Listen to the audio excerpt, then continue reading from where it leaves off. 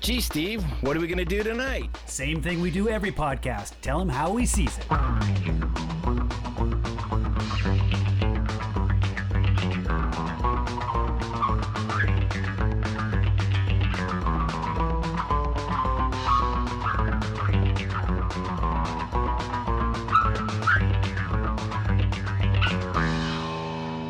It's so dumb.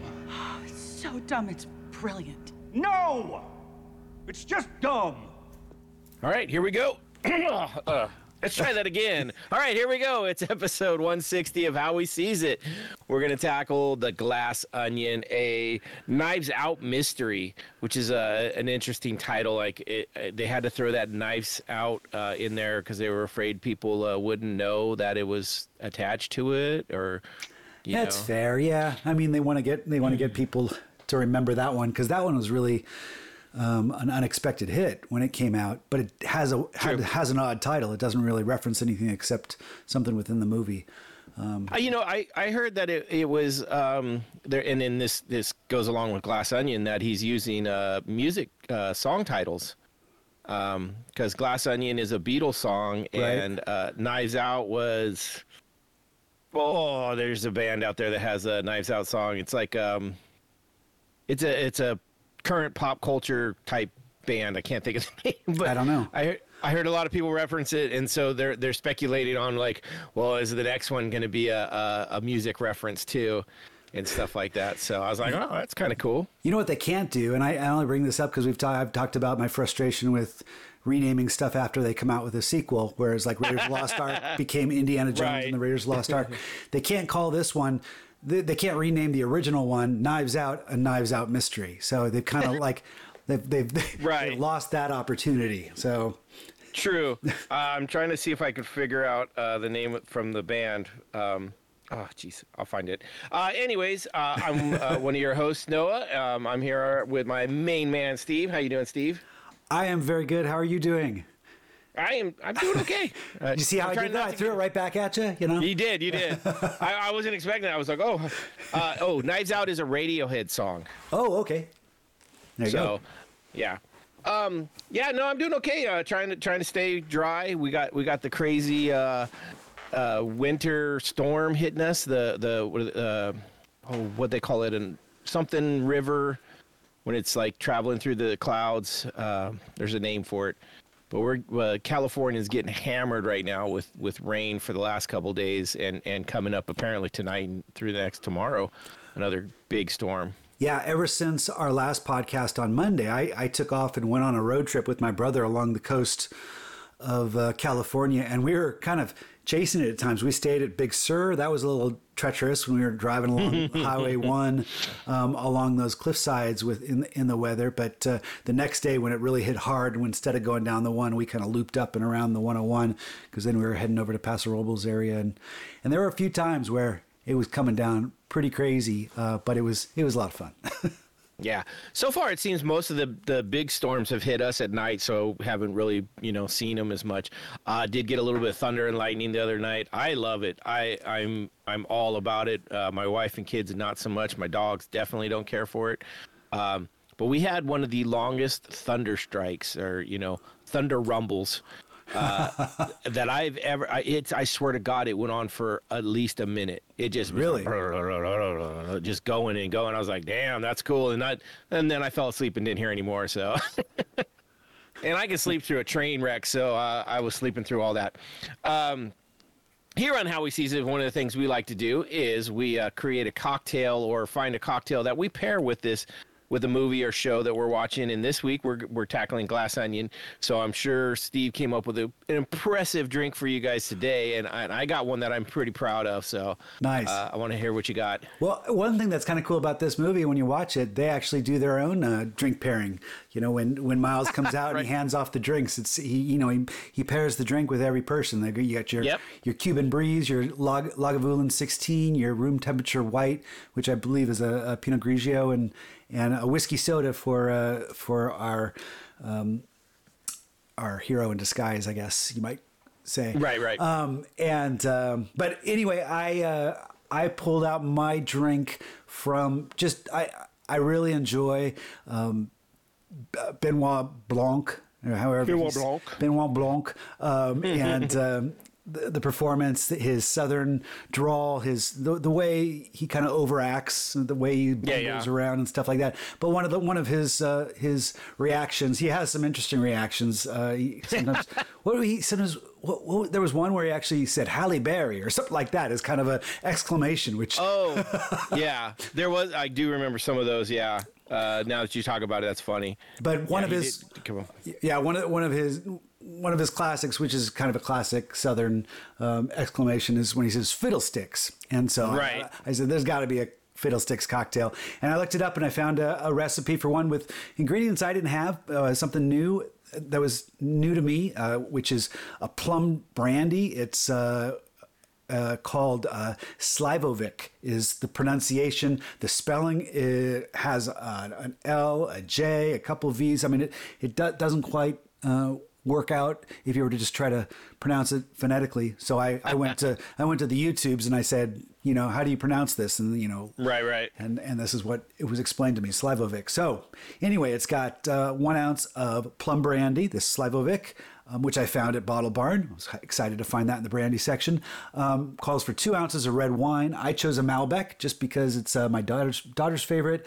One of the grapes for our Bordeaux, which I think I talked about one of our podcasts. And anyway, 2 ounces of soda water too. Simple. Look, you put it in a wine glass. It looks like wine, but it's going to have a little brandy. A little bit of kick to it. This is my fiddlesticks, nice. as a nod to Benoit Blanc. Right. No, that's awesome. Yeah, he did. I love his accent was very interesting, and it's one of those ones is like someone in another podcast mentioned it, that it's in the very beginning, it's very, very jarring. You're almost like it's so off that you're kind of like, what the hell? And you pay attention, and then as the show goes and as the movie goes, it just slides into being normal. Like you quit paying attention to it. It's like it just becomes what it is. But in the very beginning, when you first talking, you're like, "What?" Yeah, yeah. It doesn't seem like he. I mean, he's overacting with that accent, but it just plays well with the character, and some of the things he has to say just are delivered so with so much panache, and I'm gonna end up making up some words like Miles if I'm not nice. If I'm not, I always careful. do. I always do. So I mean, I hope that doesn't mean I'm a Miles in that case. But I do end up making up my own words sometimes, or maybe not making them up, but I mispronounce things for sure. Yeah. The director Rian Johnson was talking about Daniel Craig's character, and one of the ideas was with Benoit Blanc is he was going to have a different accent each movie, because we had Knives Out and then this one, and there's at least one more, and he was thinking about doing that just to kind of, with no explanation, just having them total different. And I was like, that's kind of cool, but they decided to stay with this one just because it worked out so well in the beginning, and it really worked out in this one too. Yeah, I thought that was a clever idea, but I'm glad they stuck with the same character. All right, for my drink, I kind of was scrambling around trying to find what I wanted to do. There's not a lot of glass onion cocktails, and I was like, well, maybe I'll find something with an onion in it, and most of those were pretty bland. But what I did find was it was an explanation of all the drinks and like you said, the paired cocktails that he made for the characters, and you read them off. I had a sheet, and I actually don't have it with me, so I'm glad you had them off. Well, those are the 4 that he says as he's handing them out. But I know yours is based on one I don't think they ever describe, right? So they didn't describe this one, but some sleuths on the internet figured out, and by looking at it and just figuring out what it looked like and what it could be, they decided that Duke's drink, which is John Batista's character, or Dave Batista, I don't know why I said John, Dave Batista's character Duke, had an old fashioned. And one of the guys like, yeah, because he's that kind of guy that, he needs to have that sugar in there because he's not a real enough man to just drink it straight. And I was like, damn, that's me. I like that. So I was like, right off the bat, I was like, okay, so it's probably an old fashioned because it basically just had the rocks glass or the tumbler with a little bit of ice, the amber liquid with an orange peel, Right. I mean, that's your classic old fashioned. Yep. And so I was like, perfect. I'm going to go with an old fashioned. And one of them even mentioned that they show a bottle of Bullet bourbon. They do. Yes. Yeah. And so I was like, perfect. I got a big ass Costco sized bottle of Bullet bourbon, you know, just because last time I was in there and I like Bullet. So I was like, yeah. perfect. Yeah, it's a great budget bourbon. I mean, it's for what you're paying, you get a really good bourbon. Yeah. So, but what I wanted to do is I wanted to tweak this a little bit. And I came up with a drink based off this old fashioned, and I call it the Death of Duke. And what it is it's that plain old fashioned with just a little bit of pineapple. Right? Because that's what ends up killing him is the pineapple. And I love pineapple. And so I figured what way to make this better than to add a little bit of pineapple. So I do your basic old-fashioned 2 ounces of the Bullet bourbon, a little bit of, I did a bar spoon of sugar because I didn't have a sugar cube, some dash of bitters. I went kind of heavy on the dash of bitters, a little bit of water, about ½ ounce of water, muddle that up, stir it all up. Pour your bourbon over it, mix it all up, give it the essence of the orange peel, which I think this is the first time I've done orange peel. So I went and got an orange, got it all cut up, did the little essence, it did the whole little spray out. And I was like, nice. Oh, that's so cool. That's great. I got those fancy big sphere ice cubes. Grabbed one of those out of the freezer, put it in there, spun it around. And then dropped a half ounce of pineapple juice in it, and then I garnished it with a cherry surrounded by 2 sticks or 2 chunks of pineapple with swords through them. So I thought that was a little knives out call out there too a little bit, and right. So here we go. Drum roll. That's actually pretty good. It definitely has a more straight liquor taste than I normally get when I make my drinks, because I you know, with my sours and things like that, I usually have a lemon in there, and so you definitely get that bourbon flavor in there, but it's muddled enough with the sugar and the little orange and I love an old fashioned. The pineapple's a little extra you're doing, and for our audiences who aren't watching, our host fortunately is not choking to death here.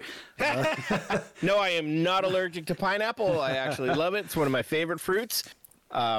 I will eat pineapple pretty much any chance I get. If I go to a plate and there's pineapple there, I will take it. Hey, you mentioned Dave Bautista, and I was doing a count, and there, you know, we should probably have our MCU crew podcasting with us, because we've got, 5 plus 2 references to all, 5 cast members from MCU, from Marvel, and plus right. 2 references if you include Jared Leto's hot sauce, and I'm sorry, Jeremy Renner's hot sauce, and Jared Leto's kombucha, because Jared Leto was Morbius. I know that's not MCU, but that's still Marvel. But then we've also got Ethan Hawke, who's in Moonlight. Yep. As Arthur. Let's see. Yeah. He's Arthur Harrow in Moon Knight. We have certainly Duke. You mentioned that, who's Drax in Guardians of the Galaxy. Ed Norton, Bruce Banner in the Incredible Hulk. We got Jessica Henwick Agatha. Agatha Harkness, right? That's Catherine Hahn. Oh, you're right. Catherine Hahn. Jessica Henwick is Colleen Wing in Iron Fist. Oh, right. So, okay, yeah. So we got people coming in from every different angle and joining the cast here. So it would.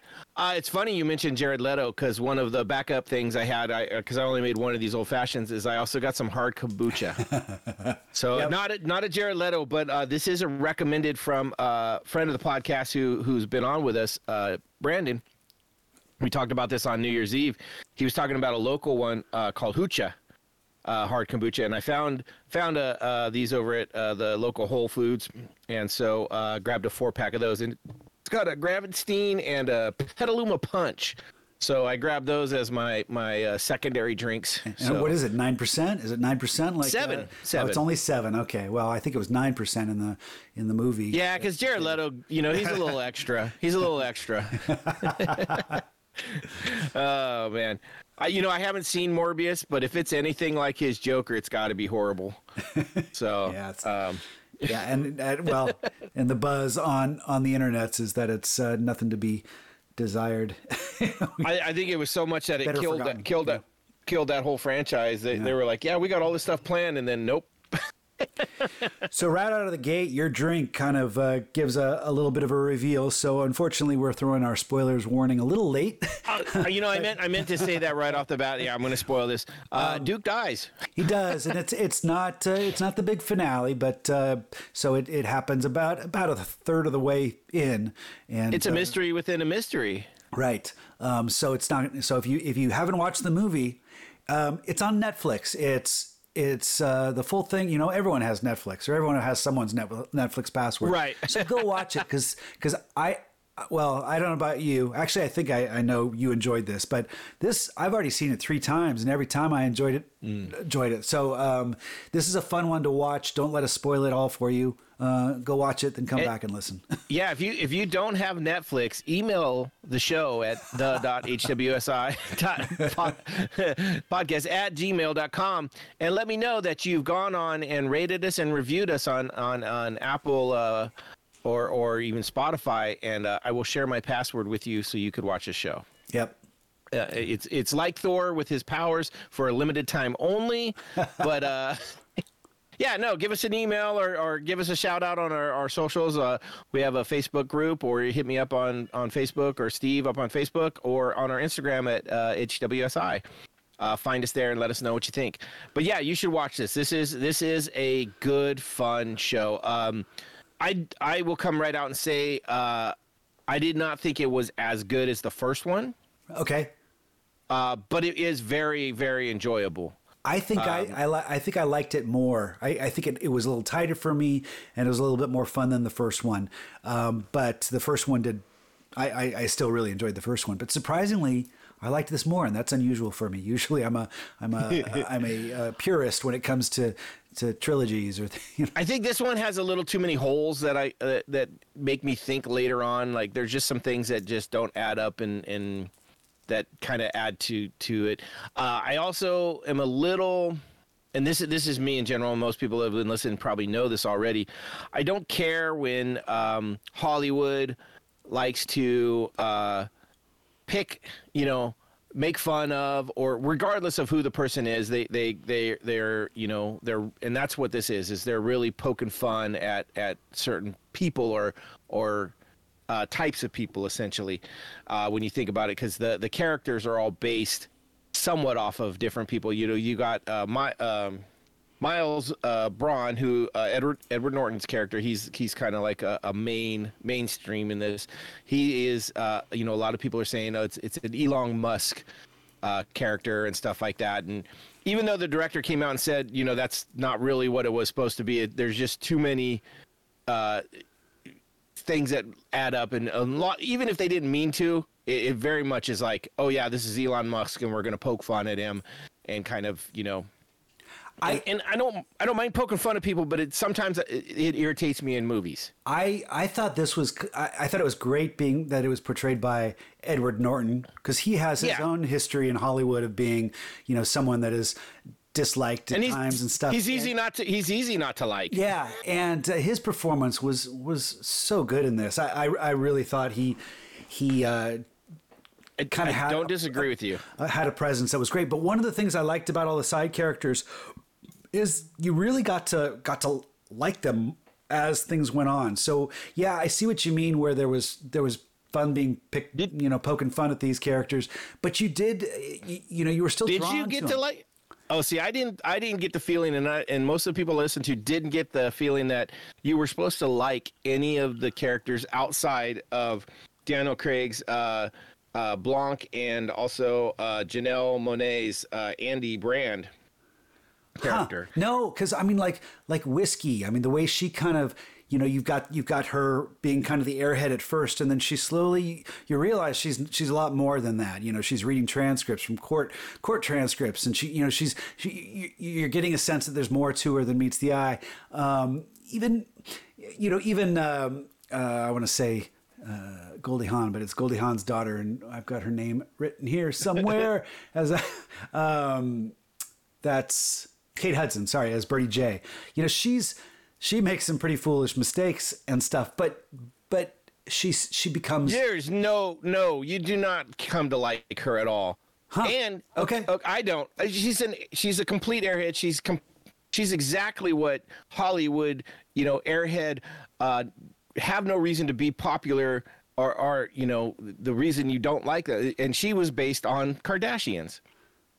No real talent, no real skills, just right time, right place, and got popular, and then is selling everything under the sun with their name on it, and just. But I think a lot of people like the Kardashians. Are you saying that they don't? Oh. You don't? Well, okay. I thought they brought some humanity to a lot of these characters in different ways. So on the surface, you see a lot of that. I don't think she really stood out ever from her brains. Well, I mean, but if you look at the beginning, and once again, this is a COVID. It was shot during COVID. It's also kind of a COVID. No, I don't mean. I'm not even sure how to say it, but it has, the pandemic basically wrapped up inside of it. It starts off with everybody supposed to be in their bubbles, and she's like, "Oh yeah, I'm in my bubble," and it's like 40 fucking people having a house party. So it's the whole thing is, everybody just right. Not listening to the recommendations of the government about staying sequestered and stuff. And what does Miles say? Come to my island for some normalcy, I believe he calls it. Yeah.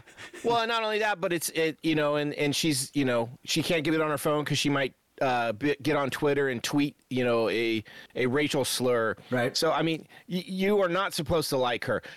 Dave Bautista, and I didn't get this. I didn't pick up their what they were trying to make him other than, an idiot influencer on YouTube. And, but apparently he's supposed to be geared after Joe Rogan. Okay.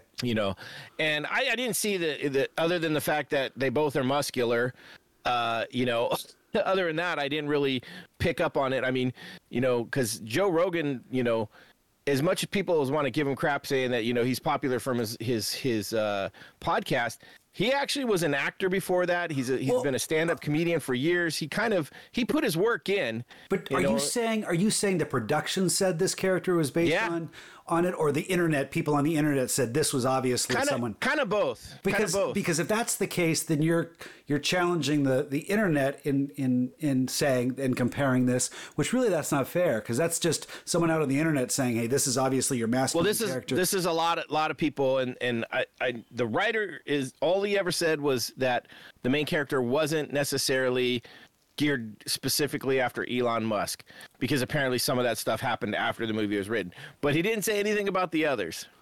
So, and I'm just going by what other people talked about and heard it. Yeah. And now that I see that, it made, put it this way, it made me enjoy it less after the fact of listening to all the people and reading all that. It kind of took away a little bit from me. Well, you know what I found, that the one character that I was least drawn towards was Lionel. And yeah, he had really no story, because they really didn't develop any idiosyncrasies or anything like that. And you can't really look at him and say, oh, he's a scientist. He was based on Bill Nye the Science Guy or anything. Because he didn't have any. Actually, they do have someone he was based on, and and I don't know the guy's name offhand, but he was the guy that developed Apple. He was kind of the main programmer behind Apple. And Steve Wozniak. Yes, that's who they were talking about. That's who it is. He's the kind of guy behind the scenes that did all the real work and got little of the praise. But there's no comparison when you look at the characters and their idiosyncrasies. So for him, no. For him, he's the only one that I kind of was like, and he's one of the guys that, like I said, I didn't pay as much attention because they didn't give him much of a story. You've got Catherine Hahn as Claire. She was basically a corrupt politician. Right. They didn't put her off of one because there's too many of them to say just one. But that's what it is she'll do whatever she can to get in office and then just go back on her word and for the money, essentially. Yeah. And so the more I thought about stuff like that, the least I liked this movie. Doesn't mean I didn't enjoy it. Doesn't mean other people can't enjoy it. It's just one of those things that's what hurt it for me compared to the first one, where you didn't have that as much. You just had that family dynamic that kind of played off of it, and everybody trying to veer for the money they didn't earn. They're just trying to get that inheritance. I think when you're dealing with movies, you've got to start with kind of a trope or characteristics that define characters, but then, you know, as you go along, you learn more about them and realize that they have their unique qualities. And I thought in most cases they pulled that off well here. So I don't know if there's good movies that just start with boring characters or characters that you can't quite, you know, there's so many people on the internet and in movie in Hollywood that you could always point to someone and say, oh, they were obviously trying to compare to this guy. Kind of, yeah. But then you got Benoit Blanc, and well, that's what this story. So what the director and writer Rian Johnson wanted this story is, it's not a Benoit Blanc story. It is the murder mystery is the story, and Benoit Blanc is a character in it, and that's what he wanted the story to be. And I get it, and it was fun. And I have to admit, like the twist was really well played. Made it interesting, and because it's kind of it's two movies in one in a way, if you think about it, right? We get the first act where they're going through and everything happens, which there's a lot of good funny stuff in there. You know, there's some good lines, and they show us little stuff that you're kind of intrigued by, and we know it's supposed to be a mystery, so we're all looking for it. Yeah. And then we get to this point, and then it fucking flips and reverts and time travels essentially back into the beginning, and we go through it again, but we look at it with a different lens essentially. Right. And it really played out well, and I enjoyed that.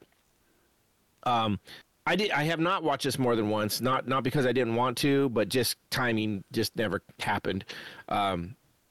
It's not one that, you know, my wife is not one to watch things a second time, even if she really, really likes it.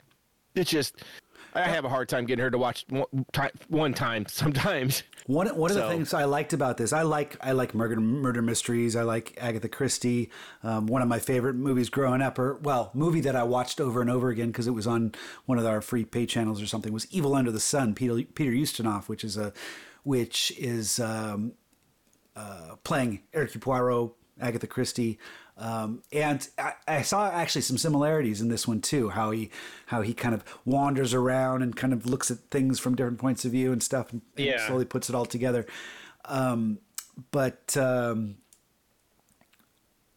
I was able to watch this 3 times, and one thing I really appreciated about it is that the mystery wasn't what it was all about. You know, I just had a lot of fun with the characters and the story, the whole magic eye or that puzzle at the beginning. I thought it got up to the puzzle was interesting, to a fun start. I remember that box showed up, and I was sitting next to my wife, and I needled her, and I said that's magic eye. I was really kind of cool that I was excited that I picked up on that, and then his what is it, Dave Bautista's mom she was great. She was funny, yeah. And that's, you know, it's another poke at the influencers and the YouTubers and stuff that, you know, they act all this way, but yeah, they still live home at mom and stuff like that. And I thought, you know, it was one of those. I did enjoy that. I loved how they were all on a phone call together, trying to figure it out. And then they get all the way through it. I wasn't figuring any of it out myself. I was kind of like, oh, okay. But what I do love is we get the cut to Andy, and she goes and puts down the box, and you're like, oh shit, she's been doing it on her own. She does, but she does it with a bat. And I like that. I was like, yeah, that's good. I like how. Yeah, she just gets right to it and then pulls it out, and that's it. And you're like, okay, could have done that the whole time. But what fun is that? Well, and we get the idea that, you know, it was an interesting concept that this group of 6 were you know, all friends before when they were nothing at a bar called the Glass Onion, right? And then, you know, they were all low level to what they are now, essentially. You know, they each had their own little thing, but, you know, from this one idea, you know, the money started flowing, and you know, they all got to where they were because they had financial backing, essentially. You know, and I thought that was kind of a cool idea, and I'm glad they played that out a little bit so that we kind of saw some of, you know, why they were who they were and what, you know, what was going on. Interesting that they all, you know, basically had their allegiance to Miles, you know, because he's the one that gave them the almighty dollar.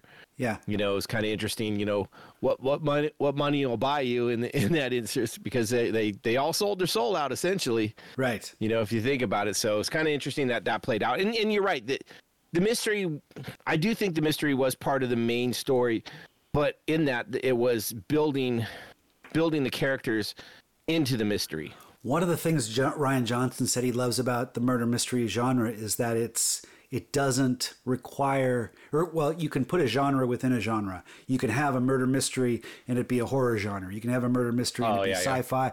You could have it be comedy like in this, or you know, and his hope is to, you know, with each, because he's already signed on for a third one too. I think Netflix purchased 2 sequels to follow up, but he was really trying hard not to redo the same thing with this one. You know, different kind of, you know, this is an island in Greece, a little kind of different take on the characters, not playing to the same types of characters. And so we'll see what happens with that third one, how he's going to go, because if he's really trying to, if that's his idea is to completely stay away from that. That's a good question, is like, what will the third one be? In you know, a lot of people were speculated on that, you know, where do they go from here? I'm intrigued. I definitely am all about it. I would love to see another one of these. I kind of hope we get, you know, it stays with the comedy, but I would like to see also a little bit more, you get to solve the mystery a little bit instead of it kind of hand fed to you a little bit along the way, which I felt this one was. Yeah. I don't think there was enough clues that you could pick this out on your own completely. I think it was more fed to you with stuff that you would never know had you not. I'll tell you, I was, you know, when they got to the scene where they're all drunk and stumbling around, there was something about the way the music was and the way the camera started moving, is I felt this was an important scene. I had my eyes open, and I spotted the gun, him take the gun. And I said, okay, he just took the gun. And then he walks away, and you see it you can see it kind of it sticking in his back pocket, you know, kind of and you know, at the end of the movie, they kind of replay this stuff. And I was impressed that they actually put it in front of you. They showed you exactly what happened. And that's why I was kind of happy that the movie was fun to me, regardless of the murder mystery, just because I felt I had kind of already figured out, you know, he was central to everything, because I had spotted that. And then you actually can see him throw the gun down when he gets to the drinks. You could spot it right in the middle of the movie, you know, right as it's happening.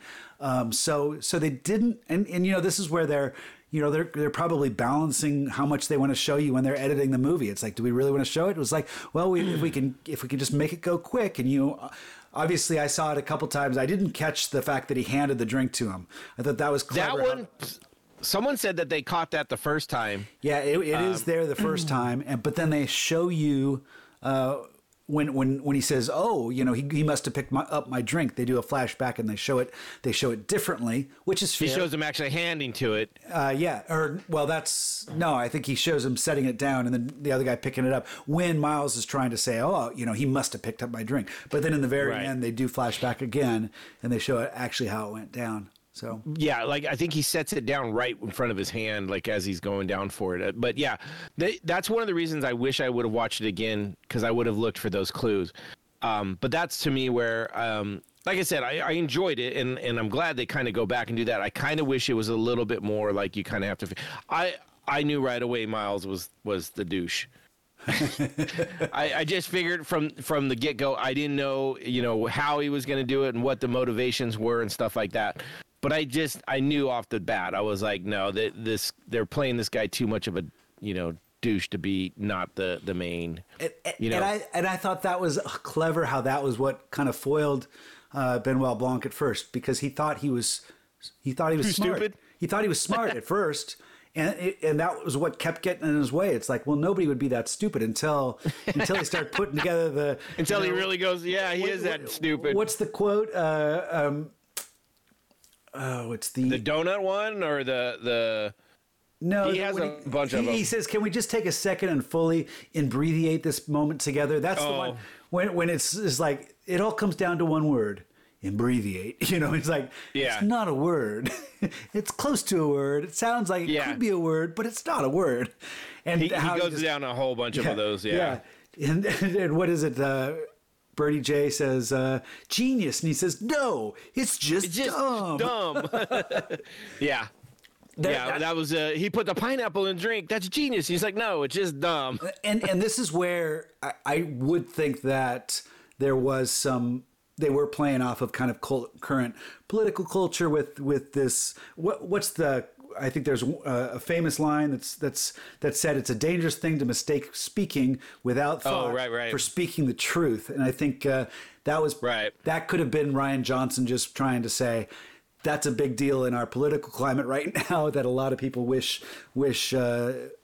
you know, people say, oh, they're not being stupid. They're being, you know, smart. That's genius. But it's dangerous to try to get those two things confused. And so that's where I think maybe Ryan was making a political statement there. But it played out so well. It was a great, Well, I mean,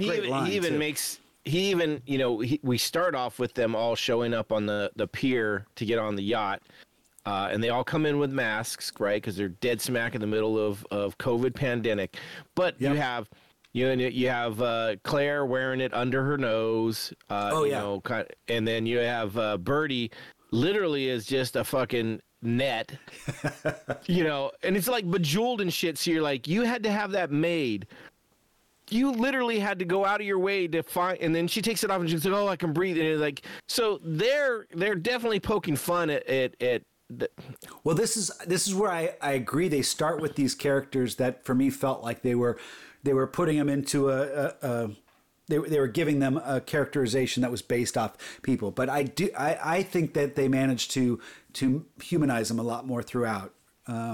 But okay, I kind of disagree with that. I don't think they humanized them much. I mean, the only two that I really think got even any story built to them were basically Duke and Bertie. Those two got the majority of the character building, where like, you know, Lionel got dick. Like, he literally didn't need to be on the island. He wasn't much there. And then Claire, which is Catherine Hahn's character, didn't really get much. I mean, and she even had the statement, you know, after Batista died, her biggest thing was like, oh no, they're going to find out that I ran away to Greece during a pandemic. And, you know, rather than someone died, that was what she was worried about, you know, like most politicians. And we saw that here in California for sure. Yeah. You know, with our own governor. Yep. So I don't, and I don't know if it's the characters themselves or the actors, because they're bigger actors. But it was mostly about Miles. Bertie and Duke got the bigger, and Andy, Janelle Monáe's character, which not just Andy, but she also was Helen, her twin sister. Yep. Which was really the big twist of the show in the movie. About halfway through, that's where they do the little rewind. Let's review. That's after the second. You know, when he shoots through the window and right. And Andy goes shoots down. Her. Yeah. Which at that point they were like, oh shit, you know, that, and then when he rewinds, it makes you kind of even like, oh, okay. And then, you know, it's almost like, I guess that would be the second act is we go back in time and we find out that Andy was actually dead, supposedly committed suicide. And that's her twin sister. Which, this is where one of the big holes comes for me. Okay. She shows up, you know, however long after her sister supposedly committed suicide, decides that this isn't right, and then goes off to find, Benoit Blanc. First off, how does she know him? Like, how does she figure out, like she's supposed to be a teacher from like Iowa or something like that. Well, she said, I Googled the smartest detective there is, and your name popped up. That's what she says. Yeah. So it's kind of holy. Not only that, but how long did that take for her to find him, get to him? Not only that, but stop this from getting out to the press that, you know, her sister supposedly committed suicide. I mean, is it a week? Is it a day? What, I mean, it just, they do answer those questions. You're just not satisfied with the answers they give. I don't think they give you a time frame because they also, I mean, even Benoit Blanc says, I've got a few friends on the force. I can hold the news for a little bit longer. They did do that, but how long did it take for her to go from finding her sister committed suicide to figuring out what happened, cracking open the box, deciding that she needed to go find this guy, Googling him, getting there, get to his thing, and talk him into it? I mean, it just, that's where it's kind of like, did nobody else know? I mean, how many days? And then it also is like, okay, I don't think that's a hole, though. I think you're just not satisfied with it. I think it's a hole. Okay. And I wasn't the only one. What I mean Other people brought it up. What I mean is I think they did put some breadcrumbs to kind of put that all together to make it sensical. Little too convenient. Yeah. Not only that, but then, you know, the whole fact that Benoit Blanc shows up on the pier. Why did they even, you know, who the fuck are you? Why are you getting on the shot? Did the guy not know how many people were supposed to show up? I thought about that too, and the only thing I could come up with is that some people brought their assistants, so they probably just anyone who showed up. He had, you know, a wristband. So, but I don't know. But did the other assistants get wristbands? Did Whiskey get a wristband? Did was it Peg? Did she get a wristband? I don't remember seeing them get wristbands because they followed. They were the assistants. So why did he have a wristband for Benoit Blanc? I think they all got wristbands because that was to show that it led them to their room. But I thought it was like so. Peg was with Claire, and I think Claire got it, and she just followed her. Which, you know, there's another scene in there that when he's handing all the drinks. And when Claire gets her warm white wine, he hands Peg a red Solo cup. Doesn't even say anything in it. Doesn't even look at her. Just hands her a red Solo cup and just kind of ignores her. And it's like one of those like, oh fuck, you are basically invisible in this. And she was. I hope she got paid good because she didn't have to do much. So she got paid for just kind of being there. Talk about the least. I think she got less than the kind of roommate that just happens to be on the island walking around. I think that's Daryl is what the guy that just Daryl, right?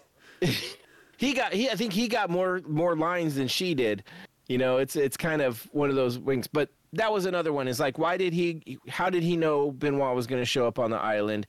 Why didn't he question? He absolutely didn't. Yeah. But he had a wristband for her. But he had wristbands for all the extra people. So I'm assuming he had rooms for the people that were set up with their. But did he say they were stuff? But he probably had extra ones for the side people. You know, the people that they brought, and so that's probably. But he said they were programmed with their chakra. So did he just not? It was just a non-programmed one. I'm sure he had non-programmed ones for the assistants, and so. It just doesn't seem. I think it's very plausible. I think it's very plausible. Oh, okay, I think it's a hole. Okay. No, yeah, I mean and the fact, the only grace to it that I give it is the fact that he thinks he's smarter than he is. So he's like, this is where, you know, some people also say, oh, it's like Elon Musk it's just a big name person, like it's a celebrity. So he's at my house. That's got to be cool. Well, yeah, he hired Gillian Flynn to write the whole murder mystery. So if that got his rocks off, then you know that he's going to be excited to have Benoit Blanc there to. And that's the only grace to it, where it's why he wouldn't just be like, especially since he knew he murdered somebody, you know, or tried to murder someone essentially. Yeah. You know, it just shows how stupid he is. But like I said, holes there. I forgot where I was going. It's back to the COVID with the masks and stuff like that. And then they have Ethan Hawke's character just come up and spray their mouth, and then they're okay. They don't explain it. Nope. They don't say anything about it. It's just, nope, you're good now. And it's kind of like one of those, it's a little jab at the government, like, oh, yeah, okay. You know, the special people, the upper elite have this cure or whatever. I thought it was more kind of an... when the whole thing came out about how Clear is unstable, it's probably just this untested solution that someone's convinced Miles is the be all end all of COVID solutions, and okay, no I'll questions buy that. asked. I'll buy that. I thought it kind of fit, you know. I'll buy that. That makes sense now. Now no one else came up with that. Most of the people were like, "Oh yeah, this is just the upper crust with their they got their cure all spray kind of thing," and you know just. it was just kind of interesting, you know. I didn't even realize that was Ethan Hawke at all. Oh, you didn't? Okay. No. I mean, but I wasn't trying to pay attention to that guy. I wasn't like looking deep into it. I was just like, okay. Yeah.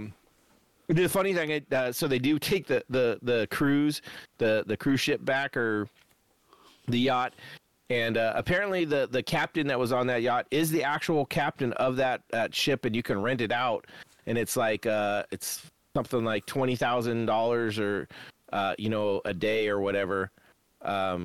You know, and he's the captain, and so when he's talking to him about the dock that comes up, the glass dock, the piece of shit, the piece of shit. There, I didn't pick it up, but people were like, I thought he was speaking a foreign language, and I did too. And then you go, no, oh yeah, it's a piece of shit. I was like, that's fucking hilarious. Which is why the boats couldn't come later, because it was it was based off a high tide height, whereas at night it was low tide, so they wouldn't have been able to dock. So, yeah. Well. I mean, it's all really silly. Like that whole island, in fact, is really ridiculous. It's a pure waste of a show of how upper echelon waste money on just the most ridiculous dumb things. Everything in that takes 50 people to run the island, but he sent them all home, and then you see that robot walking in the background, taking all their luggage to the place. Right, it's funny. Well, I mean, and just all the stupid art that's around, and did you notice the pictures on the wall? There's a Tyler Durden picture on the wall, which I thought was fucking hilarious. Yeah. There's a lot of little things in the background if you look for that. Apparently the place, the only thing they had to change was the glass onion. Everything else was pretty much from the outside. That was all from the outside. That was all a real I believe that. Resort. I believe that. It looks like a big kind of Tuscany laid out house. You know, it's very flat and wide, and and bright. Yeah. Yeah, a lot of glass walls and stuff, so you can have a view no matter where you're at. You can see the sunset while you're taking a shit, kind of thing. That kind of stuff. Someone would be proud of, but most people would be like, "What?" I mean, the pool looked cool. I mean, I'll give it that. The smokeless garden, that was kind of funny. That was an interesting take to it.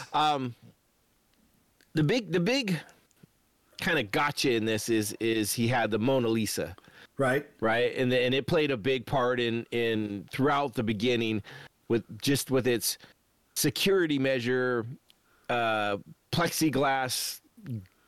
I don't know what you would call it, like safe room, where it kept opening and closing through the whole goddamn thing. It actually got annoying to me. I don't know if it did to you, but I was like, fucking, okay, I don't want to hear that thing open and close one more time. I mean, it's really annoying. But it played a big part in the end, and we got one of the greatest lines from him because Miles wanted, he wants his name to go down, like the Mona Lisa, right, and so they burn it, in the end, and he gets the line where he goes, well, now you'll always be attached to the Mona Lisa kind of thing, and it was good. I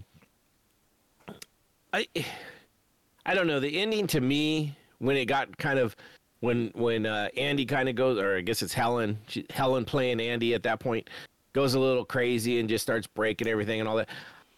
That's where I kind of checked out a little bit. I was like, okay, you had me for a lot of this, and then it just kind of, that's like the last 5 minutes, really. So I thought they broke a few too many things. They probably could have broken some things and then lit the thing on fire and thrown the clear and had some fun with it. I thought the breaking the things went on just a little too long. So I can see that. Yeah. Yeah. I mean, when everybody turned on him, like, I would have been fine with that, but then they all start going crazy, breaking stuff. It just now. Evil Under the Sun. I remember the movie had the same sort of ending. This is that Agatha Christie one that I watched when I was a kid with Peter Ustinov playing Hercule Poirot, and he had the same dilemma where he solved the crime at the end, but the the bad guys basically come up and say, wonderful show, it sounds great and all, but you have a complete absence of proof. And they're basically, he has to kind of trick him into doing something with his signature. But that's kind of the same boat that Benoit Blanc is in. He solves it all, but absence of any sort of proof, there's nothing he can do. And so he just kind of hands her, hey, you need a little liquid courage. Here's clear. Remember what happened to your sister and why she did what she did, and I'll be outside. And then he goes out and smokes a cigar while Daryl comes and has his own bud, lights up a joint, and they're smoking together out there. I agree with that in a way. He kind of set him free, but it was like I can see her kind of losing it, but it was the rest of them when it just didn't fit in their personalities either. Like the turnaround was too. I don't know. It just maybe that's where you're supposed to start to like them again because all of a sudden they're good guys again or whatever. I don't know. Maybe that it was just it was always something that they were fighting with. The fact that they had some sort of a moral code, but they were still selling themselves out with the in order to be on his teat, as they refer to his sucking his teat, and so all it took was just knocking something over and once it started happening in front of them, maybe that's what kind of pushed them over the edge a little bit more. But I think it was a little premature. They were probably acting a little irrationally if they were still wanting to, because they were going to piss off Miles in the process if they were going to start breaking things, and they would have lost their funding just because of that. But they did it anyway. So, well, I mean, at that point, they were figuring he's done for because they figured out he killed Miles essentially. Well, yeah, but they didn't even after they figured out he killed Miles. They weren't going to support that as they basically said no, show of hands, who thinks Miles did it, and they just nope, they're not going to do it. So. No, that's what I mean. I think that's part of the turn is they go, yeah, no, you killed him. That's part of my turn. Then they go, yeah, no, I will support the fact that you did. But it wasn't until she started breaking things that they did finally. Right, turn. But then they get into it. Yeah, that's what I mean. That's what I'm saying. It's part of their turn too. I don't know. Like I said, there's some characters that didn't get built up, and it's it is what it is. The characters that did get built up. I mean, I did like Duke or John Batista's character. He fit exactly what he was. Which is interesting because I don't care for Dave. I don't know why I keep calling him John. Dave Bautista specifically as an actor. Yeah. I don't think he's that great. I mean, Drax is a character, but he's like one of my least favorite characters in the MCU. Like if he was never in another show, I would not be disappointed. Like I wouldn't miss him at all. And if they literally scrubbed him out of the ones he's in, I don't know if it would make that big of a an impact. Oh, okay. No, which is weird because I don't have anything against the guy. I just don't see him as this like, oh my God, he's the greatest actor. He's so cool. I mean, we even watched. I think we watched it together. The Zack Snyder film with the zombies where they go to Vegas. And he's the big part of that one. I started watching that and turned it off pretty quick. I couldn't stomach it. Well, he's the main guy in that one too. I mean, he's just not like, I don't know. He played a minor role in Blade Runner 2049, where he's kind of an intellectual android. It was kind of interesting. He had an effective presence in that movie. We talked about him in Dune, which he just kind of played a brute, just kind of a. Right. He's just the muscle, but I think his character will probably expand a little bit more in the second one, if they get around to finishing that up anytime soon. I'm anxious for that. What do you think? Just generally, is there, we've been watching a lot of series, and certainly you can expand and grow characters a lot more when you have more episodes to do that in. Right. Haunting of Hill House is a great example of how they have an ensemble cast and they're really able to dedicate episodes, and even Midnight Club, where they really grow those episodes. But here we're dealing with a movie that's just over 2 hours. Now, Is there a movie you can think of? I know to me, Breakfast Club comes up where you got an ensemble cast, but you're just dealing with, what is it? 5. You got 5 kids, and then the principal, Yeah. and then the Janitor, maybe. and then the janitor, has kind of a side character. And certainly with those 5 kids, you really get to know them.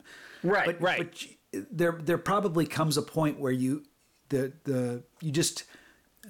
need such a tight script, and you really can't expect to get too far with characters as far as growth. I wonder if there's a formula that if it's going to be this long, this is as many characters you want, and how much dialogue, because Breakfast Club, of course, is all dialogue. Yeah, and that's the difference in that one is that movie is all about those connections, where this is all about the mystery, and we get bits and pieces of the people to make you feel a certain way about those people. The Knives Out, that had certainly quite the ensemble cast. It did. I didn't think many of those characters really did growing. It was, it didn't. Yeah. But it was all. I think that one was even more about the mystery, and I think that was why it was better. It was all wrapped up around the mystery. So all the stuff you got with the people were based on the mystery and how they were dealing with it. And then we also had a protagonist, or the main character that we knew or felt for more, that we were hoping would be proved innocent. It was kind of where this one there was nobody you're really rooting for in the long run. I mean, there's nobody in here you're like. Oh, that like if they would have pinned this on, say, Whiskey, right?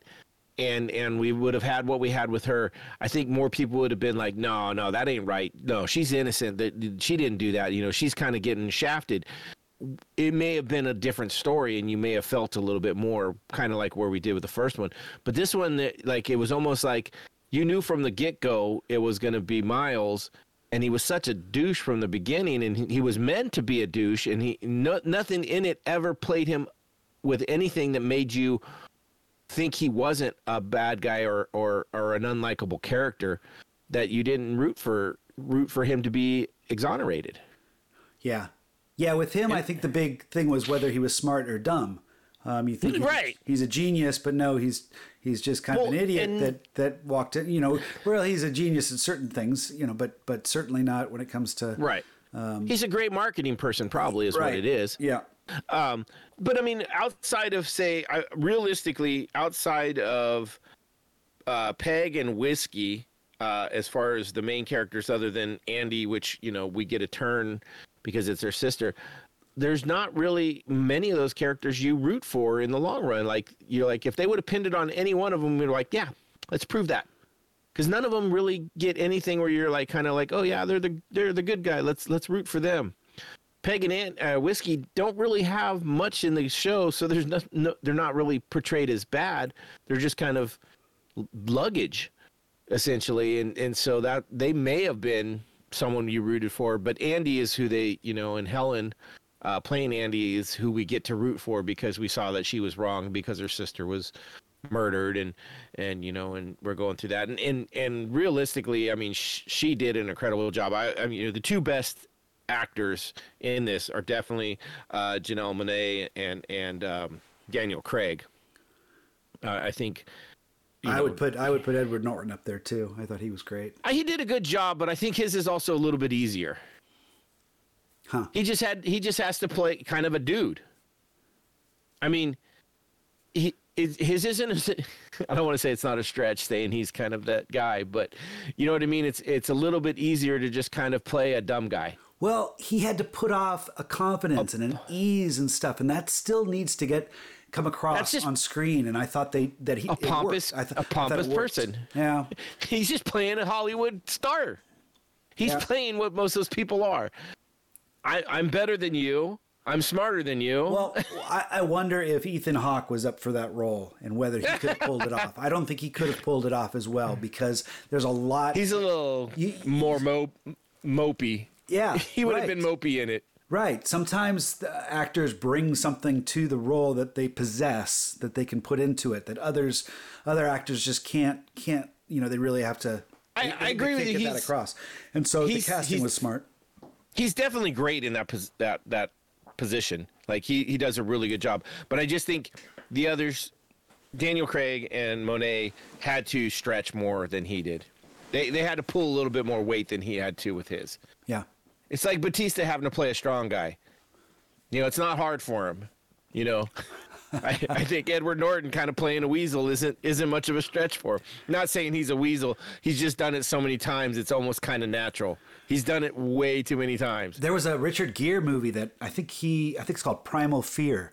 That's where I first saw Edward Norton. Oh God. And he played a prisoner that was like he was in prison because he was accused of killing a priest or something like that. And it's about, the big finale. Oh, we're going to spoil this one. Sorry, but this is a 30-year-old movie.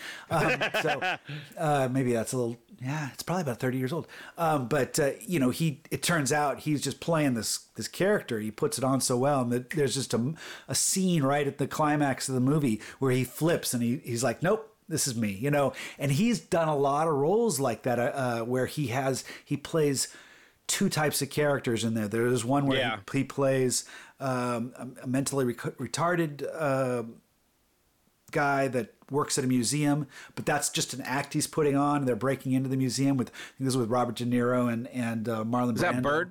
Is that the Birdman one? No, Marlon Brando and Robert De Niro. It's a heist movie with Edward Norton. I can't remember the title of it, but that should be enough for anyone to go on if they want to check it out on YouTube. But he puts on this brilliant performance, and we also got to see him in what was the remake, the other heist remake with Charlize Theron, where she's the safecracker, and Edward Norton is the one that in the end. Is that not French Dispatch. I don't know what's. I'm remembering these movies, but I see it looks like you're looking up on your I'm on IMDb here. Mark Wahlberg's in it too. Anyway, Edward Norton and then Fight Club. He's playing two people in that too in the end. Fight Club is that's one of the. Oh, you're thinking Italian Job was the one. Italian Job, yeah, that was the remake. And he was Bruce Banner. Which is the one with Robert De Niro and Marlon Brando, though? Because that was. That's a good question. I'll figure it out. But yeah, I get what you're saying. He is great. I just think he's second tier to the other two. He's above the rest. Like if there was 3 tiers in that, he would be in that second tier. Maybe by himself. I don't know if anybody else. Maybe I don't know. The Score. Thank you. The Score. Sorry, I wasn't listening to you. I was doing my Googling. Oh, okay, I got you. I don't listen when I Google too. I mean, it breaks the concentration. Right. But anyways, it's a serious sport.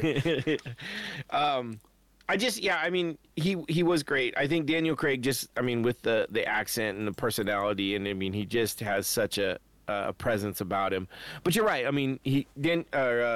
Norton does a good job, but like I said, I still think it's easier to play dumb than it is other stuff. Nobody tried to kill you, you vainglorious buffoon. And then Janelle Monáe, she played the 2 parts. I thought what was really cool with her is when she was between the two, the sister, when the sister first shows up and she has the different personality and she has the different accent and stuff like that. I bought it. Like I was like, yes, good. I can see it. Yeah, I did too. And I also liked when they did kind of the flashbacks to the scene before. You started to see Helen in her Andy performance, and yet when we were watching the movie, not knowing the first part, she came across as just kind of stoic and not much to and standoffish. But it worked when they played it back. When they rewound and replayed it. Yeah. What? It was one of the funny scenes that actually made me laugh in the replay is in the first half we get Benoit Blanc kind of catches Batista's character Duke staring in the window watching Whiskey and Miles going at it. Yeah. And you're kind of like, oh, what the fuck's going on here? And in the reboot, not only do you get the same scene, but then all of a sudden you get Helen and Andy popping out behind a nut bush behind them, and you're like, oh shit, they're both there. Yeah, and you find out that Dave Bautista's character put her up to it, and he's upset because Miles says he's not gonna give him the endorsement that he wants. Which makes him even more of a dick. Miles? Yes. Well, both of them technically, but yeah, it just was one of those. It's like, but yeah, it was the boner pills. Yeah. oh, the rhino boner pills. No rhinos were killed or hurt in the making of these. Yeah, I mean, that's a good name for a boner pill, though. Rhino. Think about it. It's one big horn with that little bit of arch up. It's all good. Definitely a good movie. I kind of hope these continue as long as they can write good stories. Like, this is the kind of movies that are fun to have around. It's kind of like Pink Panther without the slapstick. It's a mystery. It's kind of like yeah, I like what you say without the slapstick, because I think this could have gone a little overboard. Certainly Yes. does. There's some overacting and cliches and stuff, but I thought it elevated itself with I thought it played the characters a little bit more real and didn't slip into too much slapstick. Right. The comedy was a little bit bumbling, but never really obnoxious or slapstick. It was Right. It was well written. And that's all Ryan Johnson, right? And he wrote and directed it. Well, a lot of the name drops and stuff like that are pure comedy. I mean, we talked about the Jared Leto kombucha and the Jeremy Renner small batch hot sauce, Right. which I don't know about you, but the scene where they use the hot sauce to fake the blood and she has to lay there and it starts to roll back and they show the drop about to go in her nose.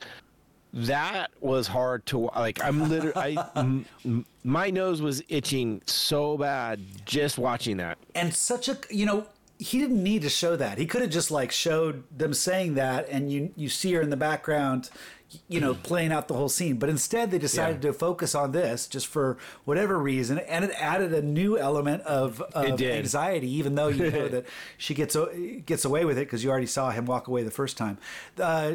Joseph Gordon-Levitt is did the Hourly Dong audio, Right. and then they had, when he's in the bath, they've got Angela Lansbury and Stephen Sondheim. They both passed away recently, so this was done beforehand. But Angela Lansbury, I think, is just great. Just a nod to Murder, She Wrote. And Kareem Abdul-Jabbar was on there too. Yep. And Natasha I don't know if you Leone, who was in that Groundhog Day series that I think we podcast on the first. Maybe, yeah. Do you realize Kareem Abdul-Jabbar is a author now, and he writes Sherlock Holmes books? Does he? Okay. So that was all. Those were all mystery writers on that Zoom call. Stephen Sondheim? Well, he's a musician. I thought they were saying that all of them in that Zoom call they've all have something to do with mysteries. Okay. And mystery. I believe it. Yeah. Which was why Kareem, and then he had Yo-Yo Ma. Early talking on about explaining what a fugue was. Or something. It was when they were doing the puzzle. Yeah. And he's so enthusiastic. And while what is it? Kate Hudson's in the background, or Birdie J's trying to Shazam it with a lamp or something. Oh, this is a lamp. Serena Williams in the background, about with the tennis match. That was fucking hilarious. Like the personal trainer, and I remember when that scene came on, and I was looking. I'm like, is that just a big poster? And then when she moved, I was like, oh shit! Like I was like, that's fucking funny. Yeah. Is just exactly what you would expect someone with more money than they know what to do with to waste their money on. Yeah. And then we got Hugh Grant as his roommate. Yes. Standing there with the apron.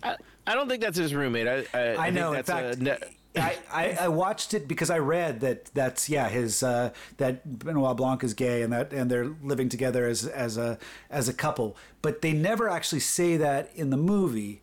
I think that was just something Ryan Johnson's just kind of said. Oh yeah, that's it plays out. It does play out, yeah, but it plays out in his character, and you can easily assume it, and I think it's great. But I don't think they actually called it out in the movie. Which there's a part where there's something about coming out of the closet, and I don't know if he's walking out of a closet or someone says something. I don't remember. Someone mentioned it or I read it, and they were like, "Oh yeah," and that's the nod to what it is, and so I was like, "Yeah, it works." I got such a kick out of the first time he refers to the Matisse in the bathroom, and then later I saw the Matisse behind him in the bathroom. I'm like, there's the Matisse. And I felt kind of like total pinky out that I recognized the Matisse artwork. Yeah. Anyway, I had to throw that in there. Apparently there was a lot of other little artwork things in the too. Like someone was saying that there's a bunch of pictures on the wall, and it's all artists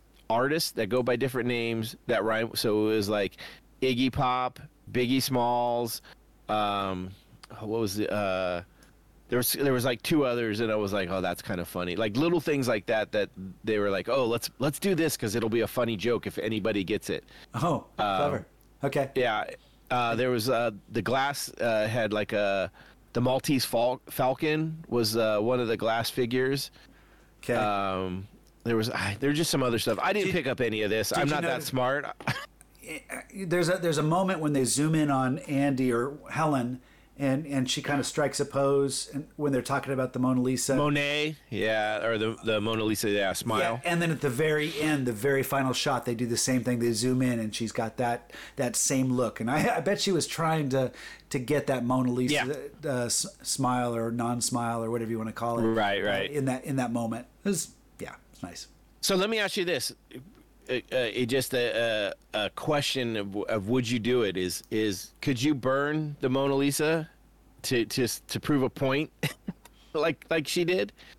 Could you take that away from the world because you were so mad at one person?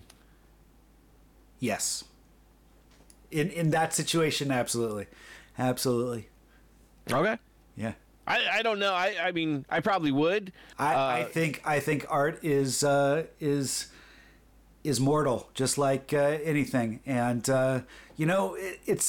there's an artist. There's a number of artists that I can't remember what it's called, but it's artwork where they'll erect something, and then it's there for like 2 weeks, and then they tear it down. And this whole process of it only existing in the moment gives it a different type. It's like mortal art. This idea. It's like street art. Street art is like that. It only lasts for as long as it's there. Yeah. So this idea that art is immortalized because it exists, I think is foolish. I think certainly it's going to last a certain amount of time, but if we I don't think it's that great of a painting. I don't know. I'm not a big art guy, so I don't know. Like, didn't you ever read Da Vinci Code? Come on, they go into it about what. No, anyway, I watched the movie, but I don't think I read it. I don't know if they say it in the movie, if they mention it, but in the book I remember that. And I'm just teasing. Yeah, I'm just teasing. Yeah, there's a lot that's written about it, but it does seem kind of, and it's not very big. I remember because I went to the. That's what she Louvre. said. Sorry.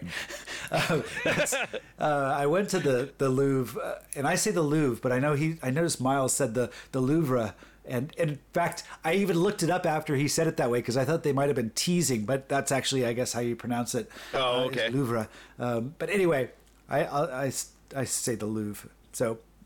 I'm sorry. That's what the rest of the world does probably too. But I saw it, and I remember I was surprised at how small it was. I thought it was bigger. But I'm not even gonna give it. That's what she said. That's just too easy. Yeah.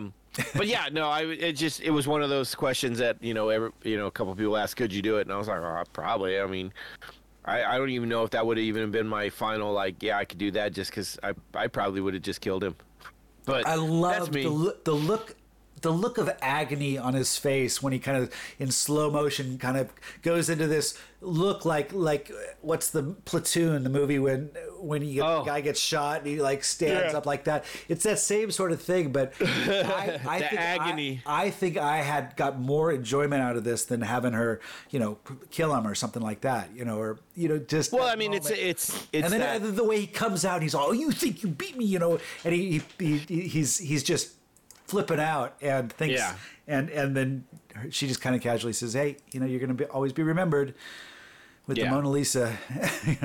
Well, I mean that would probably ruin anybody, regardless of how much money you had. I mean, not only that, but with all the other stuff that's going to come down. Yeah, he was definitely done. But and in a way, she gets the end credit there, kind of like she wins at the end with that one. Yeah, and it was interesting that it had such a dramatically, with the Clear, how it exploded and pulled everything up, and there were explosions and the fireworks and stuff. It had a very dramatic ending, which I wasn't expecting it to go there. So that was kind of fun. And at this point, you already the mystery was solved, so it was just kind of a little icing on the cake, I thought. And that's what I think in the very end, really, once the mystery was solved, I think the movie did take a downturn, which is where we get all the breaking of stuff and the burning of the Mona Lisa and it's a way to kill the last 5-10 minutes of the movie, but it's like to me it felt original. It felt like an original, unique end of a murder mystery. Is that they've solved it. What are you going to do now? And you just kind of create a little chaos, a little disruption, and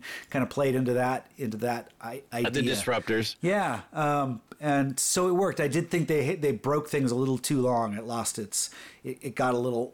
It drug out. So when you mentioned you kind of checked out, I get that. But once she threw the Clear and everything kind of went up in flames and she went running towards the Mona Lisa, I thought that played out really nicely.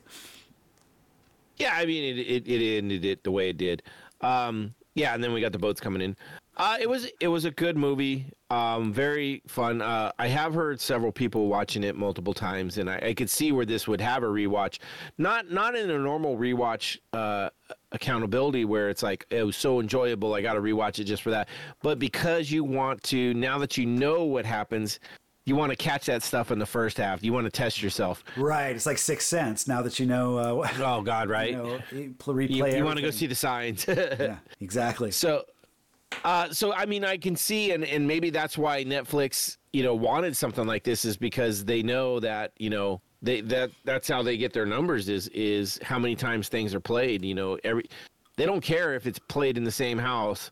They just care how many times it's started. That's how they do their numbers essentially. Is it? And I'm pretty sure. And really, I guess it just means if they get word of mouth, then more people are going to buy subscriptions. But how many more people are there that can buy? That's a good point. I think it's at this point now where it's not. They're looking at new subscriptions. They're looking at holding the people they have, because they lost a lot of people over the last couple years, I think. And so maybe it's getting people back. I know they one of the things they've done, and this is with all streaming services, is that they've tried to figure out ways to stop the password sharing and the multiple account sharings, or make it like, hey, we know you're going to share this, but we're going to limit it to you can only have so many. Or I know with some of the stuff I have, like I have the NFL Sunday Ticket, I can actually only have it up on one screen at a time. Right. Like, so only one person can log in at a time. So I know there's some other things that are working that way. So I don't know if that's what Netflix is doing too. I think it's more about keeping people interested in what they have. Yeah, and there's typically ways of getting around it. They put in little roadblocks here. You find another way of getting around it. But I think it's fine. I mean, people are like ants. You put a roadblock in, I'm going to find another way. I get frustrated at exclusive. I think we've talked about this many times. Exclusivity when it comes to these streaming services. Like the only way you can watch Glass Onion is by paying the subscription service.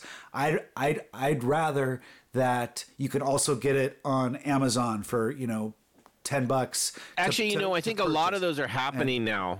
There's a lot of a lot more of that is happening. Yeah. I should say. I'd like that ability to just get something without having to do a subscription. Although, you know what, I kind of give it to these companies because you've got to have something that makes you unique. In Apple had Ted Lasso. Yeah. Like I ended up with. You can't watch Ted Lasso without getting Apple. You can't go to Amazon. You can't. You actually can buy the DVDs and stuff. You probably can now. Yeah. But I mean, it's one of those frame for a while. But I mean, you almost it was the movies. That's the movies for a long time. You could only see it in the theaters. And then after that, then you had to buy it. And then finally, a year later, it'd come out to streaming. So it's the next evolution of that. So I get why these companies are doing it. I agree with you. There are so many. And you know what I'm finding, and this is a problem I find with having a lot of different services, is I get on there and I scroll through and I'm like, I don't see anything I want to watch, almost because there's too much. Yeah, it loses its charm. Channel surfing kind of is a way of the past. Now you can just look for anything you want, and it gets But I find that I'll scroll through Netflix and I'm like, well, part of it too is there's a lot of stuff I want to watch that I can't watch with my wife because we don't agree on what to watch all the time. Right. So then I'll jump to another one and try and find something new, and there's nothing, and then I try and find something new on another one, and it's just we're saturated with crap. Well, almost. and now we got our phones too. That's what I get. I get in the habit of doing is just looking at my feeds, my RSS feeds, news feeds, or things like that. And True. Unfortunately, that pigeonholes you into this because they're all catered towards your taste. You know, you're always going to get the same sort of things. When I go onto YouTube and you know, I'm logged in with my Google credentials on YouTube, and so I'm always going to get the same things. You just don't get as much variety, which means if you're of one opinion, you're not going to change your opinion because those opinions keep coming at you. That is true, and if you watch anything to kind of read it, you get a lot of it, and it well, you know, the internet's there to make you angry anymore. Not even the other way around. It's there to piss you off. You mentioned passwords. When I did the road trip and I parted ways with my brother down in San Diego. So on Sunday I had to drive all the way back up here in one go. Wow. So I had my phone and I had Audible. And I had a subscription to Audible a while back, and I had a few books on there, and you know, they give you a credit and you have to cash in your credits before you cancel. And I canceled, but I'd cashed in a couple books. And I logged into I launched Audible on my phone because I'm driving. And I looked at the library and it had like 300 books. I'm like, what the hell is this? And I realized a few months back, I was with a friend when we went to the Gorge together, and he had logged into my phone on Audible. And I guess he's just an Audible file. You know, he does all sorts of stuff. So fortunately, there was a book on there that I had just purchased on my Kindle that I was planning on reading. It's a John Grisham one, The Boys of Biloxi. And he had recently purchased it. It's like, well, hell, I'm going to start listening to it here. So nice. That was nice having that saved password. So password sharing comes in handy on Audible as well. Yeah, I think my books are up to about 100 on Audible. Probably nothing you'd want to, a lot of fantasy and stuff like that. But I love Audible. That kind of is my demon, right? During the week is like, I can either listen to a book, which is going to probably take me all week, or I can listen to podcasts about what we're doing next. And so I have to go back and forth. So I love when we have a nice, easy one to do. Don't have to listen to as much, and I can get a book in every once in a while. Nice. So, yeah. I love Audible. Scribe is another good one if you're into audiobooks. It's a lot cheaper, but they don't have the same selection. But it's not, you don't buy individual books. You kind of just, this is what they have for at the time, and you can listen to as many as you want at that time. So we've got our MCU top. You know, we're ranking it on Wednesday. Have you been listening to a lot of podcasts that do the same? Because I bet there's a lot of people out there that have done this. I have not listened to any directly that have kind of gone over just specifically like their rank. You know, I've heard a couple in the past where they'll talk about, this is my top 2, top 3 kind of thing. I haven't even looked. There's only a few podcasts that I would even really care about their opinion on this one. No, and it's not that I don't like a lot of other podcasts. I do like to hear what other people have to say, but when it comes down to like ranking the movies, I kind of want to go off my own. And the reason I listen to podcasts is to get what other opinions other than my own might be on some of these. So this is kind of one where I'm going to probably come more off the cuff on my own. As to what I feel, and that's where I think that, you know, I'll probably differ from some of the other mainstream people, and I'm sure I have a feeling we may have all different number ones. Just off the cuff, I would think that we probably. I think you and I have already shared our number one, and it's different, and I wouldn't be surprised. I'm not even sure. I'm torn right now because my top 3 are a toss up. Like time and day will change them. And that's fair. I think that's, you know, we grow, we revert, we change, right. And it's fair that our favorites or our opinions are going to evolve. And that's the other thing is like sometimes to me, when I rate number 1, or It's conditioned. Like, are we just talking best rewatchable? Are we talking like best story? One that has the most meaning? Because some of the best shows in there are not the best rewatchable ones. Right. Right. And Absolutely. some of the ones that are like, oh my God, it's so crazy. It's like, yeah, but I really enjoyed this one much more. So, Yeah. but yeah, I'm kind of interested, and I know we're kind of keeping it separate from each other, and hopefully I'm going to try and I'm trying to put a little spreadsheet together that I'm going to fill out as we go, and see if I can get an overall ranking with the 4 votes in there to see what comes out 1, 2, 3, and 4. And I'm kind of curious as what'll be 23. Yeah. Just because I mean, I'm not even positive on what mine is. I think I know. Offhand, but we never do know, because everybody has a little bit different taste. So it'll be fun. Yeah. I have a feeling it's gonna be a long one just because of the amount of content we're gonna cover. But it should be fun. So that'll be next week, and hopefully, if you're a loyal listener, it'll be really quick because this was a kind of a delayed one. We weren't able to get one out last week because of different things here and there. So this will be. I'll release this tomorrow, and then the day after that, we'll be doing the next one. So it'll just be a Tuesday release and then a Thursday release. So. Right. Yep. Awesome. And hopefully you are a loyal listener. You're still with us listening to this. You haven't got bored by us and went, what the hell's wrong with these guys? And you'll join us again next week, where our couple days from now, when we do our MCU in review. Ranking all 23 of the first 3 phase movies. Yep, with Bo and Nina joining us. So yeah, the gang will be here. Yeah. I think we should do 23 drinks each and just have a drink. Putting it all in one shaker and shaking it all up together. Yeah, I like that. No, I don't. I know Bo had some questions on there, and it was like, "What was your favorite drink?" And man, I was like, God, I'd have to go back and look at the list and see, because I've only had a couple stinkers, so. I would have a harder time picking one I really liked or my favorite more than one that was probably not very good. Yeah. I wonder. So. I have a favorite drink, but I don't know if it was from one of the MCU movies or not. So it might be from something True. else. Oh, that's a good point too. Yeah. I know. Well, what I've been drinking lately, I'm not sure is from a MCU, but I think it was from one of ours. Yeah. So we'll see. Good. All right. Sounds good. With that, we'll see you all later. So Hail Caesars. Hail Caesars. What does that mean?